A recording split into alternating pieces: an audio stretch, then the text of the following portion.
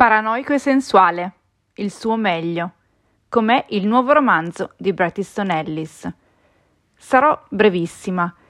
L'opera che Bret Easton Ellis ha consegnato alle stampe nel 2023 dopo 13 anni di pausa è un saggio imperfetto dal titolo Perfetto, White, è una su un milione, è un'opera prima, un capolavoro, ma potrebbe non piacerti se fai l'errore di chiedere all'autore le cose sbagliate.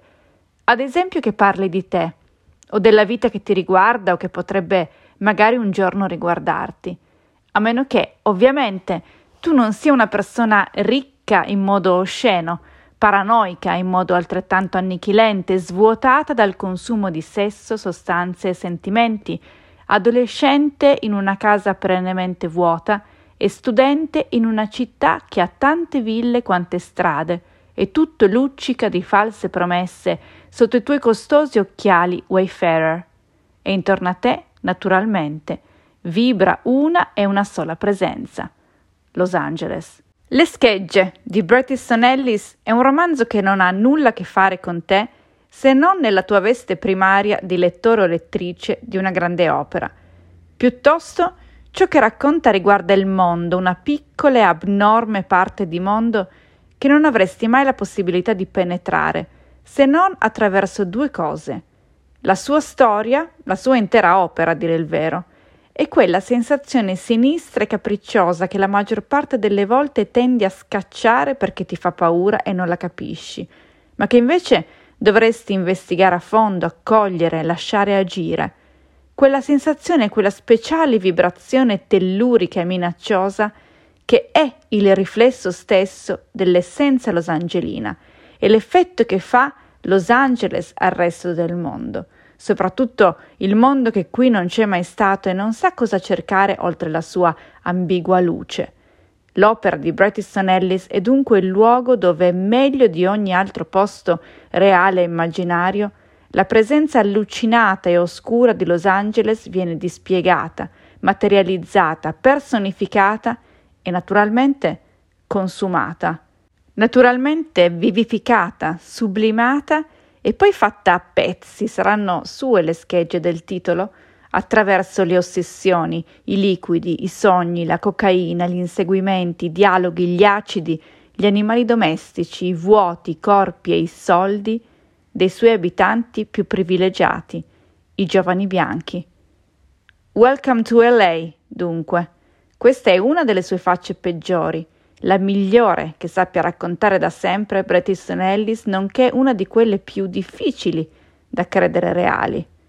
Eppure, se vuoi provarci, se vuoi anche solo per un momento provare a vivere questa storia, questa città, abbandona ogni riferimento alla tua persona e credi solo al suo artificio, all'artificio dell'ottima letteratura.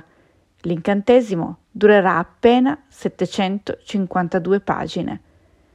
Ti chiamerai Bret Ellis, come l'autore e come il protagonista che l'autore ha cucito su di sé con stimabile e ossessiva cura dei dettagli.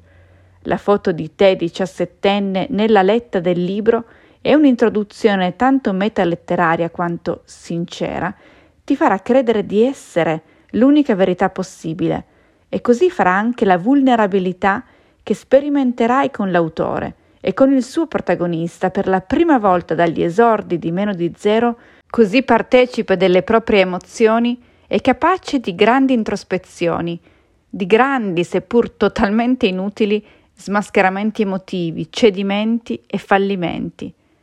Tornerai indietro a un'epoca che forse non hai mai vissuto, l'autunno del 1981, e qui incontrerai Susan, Tom, Debbie, Ryan, Matt e soprattutto Robert, soprattutto la tua fissazione innocente e mai pura, ma anche pura e mai innocente per lui, un ragazzo bellissimo e misterioso che credi collegato a un culto e a un serial killer. In americano è chiamato The Troller, forse la cosa più losangelina di tutto il libro, e che insieme alla tua frustrazione sessuale e al consumo costante di droghe e medicinali, insieme alla tua solitudine e alla farsa che ogni giorno devi mettere in scena per essere accettato dal tuo gruppo di amici e amanti, finirà per logorarti e consumare la tua vulnerabilità e infine divorare la tua lucidità per restituirti sulla pagina in tutta la tua affascinante paranoia e insensata sensualità. Paranoico e sensuale, come solo Bret Easton Ellis, l'autore, quello vero, è infatti in grado di renderti attraverso il contatto e l'identificazione con i suoi personaggi. Leggendo le schegge, finirai dunque per provare terrore per un Bret e cieca ammirazione per l'altro Bret. Finirai per rincorrere quell'incantesimo sperando che le 752 pagine non finiscano mai e il prima possibile. Sarai eccitato e poi sconvolto e poi schifato e poi dubbioso e poi svuotato. Vivrai un'esperienza totalizzante rinunciando del tutto alla sua verosimiglianza, sentendoti tanto manovrato dall'autore quanto allo stesso tempo ammirato. Conoscerai Los Angeles persino nei nomi delle sue strade e dei suoi distretti e finirai infine per controllare una volta di più il tuo cane, il tuo gatto e la tua cassetta della posta quando l'unica cosa su cui dovresti davvero avere il controllo è la relazione con chi ti ha appena privato della tua reale persona e ti ha costretto a essere un personaggio, come i suoi, come lui stesso, come la sua Los Angeles ancora una volta scelta, amata ed esaltata. Questo è ciò che fa Bret Easton Ellis. A te la scelta allora, puoi lasciarlo fuori o lasciarlo fare. Lui vince, in entrambi i casi. Grazie per avermi letta o ascoltata fin qui oggi. Salvo imprevisti, sabato 21 ottobre andrò a sentire l'autore al Circolo dei Lettori di Torino.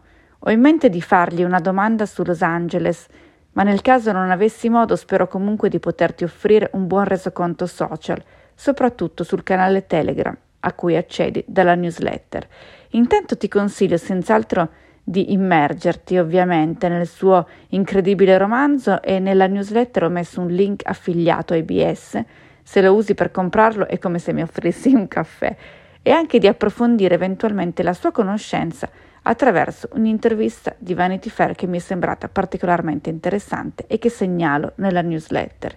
In ultimo, sempre lì, trovi un video che sono certa non ti vuoi perdere, è perfetto per entrare nel suo mondo, nella sua Los Angeles. Legge lui un estratto del suo romanzo. Ellis non ama presentare i libri e io sì. Il mio libro Sparire qui ha compiuto più di 20 presentazioni, 11 delle quali nelle ultime 2 settimane. Sono appena tornata infatti da un tour on the road che mi ha portato a conoscere molte e molti di voi, da Roma a Nola, dalla Puglia all'Emilia, dalla provincia di Firenze a quella di Teramo. È stato molto interessante e anche piuttosto faticoso, ma l'ho desiderato fortemente perché vedersi di persona scatena emozioni, idee, confronti che non hanno molti corrispettivi in nessun altro contesto e adesso ne sono molto felice. Sto cercando di appuntarmi le domande più interessanti che mi sono state poste dai tanti relatori e relatrici che ho incontrato lungo il cammino. Sono state una vera ricchezza e mi piacerebbe potertela restituire in qualche modo. Ci lavoro su e poi torno da te con qualche proposta. Il tour intanto va avanti, anche se da adesso in modo meno serrato. A ottobre ho ancora 3 date, poi si ricomincia il 24 novembre, dopo che sarò tornata dagli Stati Uniti. Se ti va di venire a conoscere me e il mio libro e magari sparirci dentro, tieni d'occhio il link che ho messo nella newsletter. E se ancora non hai letto il libro, questo è il momento di comprarlo, lo trovi nella tua libreria di fiducia e sappi che se abiti all'Aquila, a Modena, a Imola, a Perugia, a Correggio e in tutte le città e cittadine in cui ho fatto una presentazione, trovi delle copie firmate con dedica. Oppure il libro lo trovi sugli store online Amazon, IBS, Feltrinelli e Mondadori e tutti i link sono nella newsletter, così come un estratto che ho inserito nella newsletter di 2 settimane fa, che tra l'altro adesso realizzo è proprio su Los Angeles e potrebbe fare il paio con il romanzo di Bret Easton Ellis. Se i contenuti social in queste ultime settimane hanno seguito il ritmo e il flusso delle mie presentazioni, i contenuti in abbonamento hanno invece continuato e continueranno sempre a offrire ottime storie americane. Francesco Costa, ospite della newsletter Mac and Cheese di settembre, ha raccontato l'America attraverso le alette di pollo. Domani, Domenica un altro grande ospite ci porterà invece alla festa più rivoluzionaria del secolo scorso. A fine mese l'IT, il book club della McMusa, discuterà degli ultimi 2 libri del grande Cormac McCarthy, mentre a settembre si è concentrato sui 9 racconti di Salinger. Nell'ultima puntata del podcast Miglia io ho rivissuto per voi alcune celebri e assolutamente vere nottate in motel. Per recuperare tutti i contenuti passati, presenti e futuri della membership, puoi unirti al gruppo attraverso tutti i link che trovi nella newsletter. Per continuare invece a leggere o ascoltare sogni americani come hai fatto oggi, devi solo aspettare 2 settimane. Grazie di essere qui e a presto. Ciao!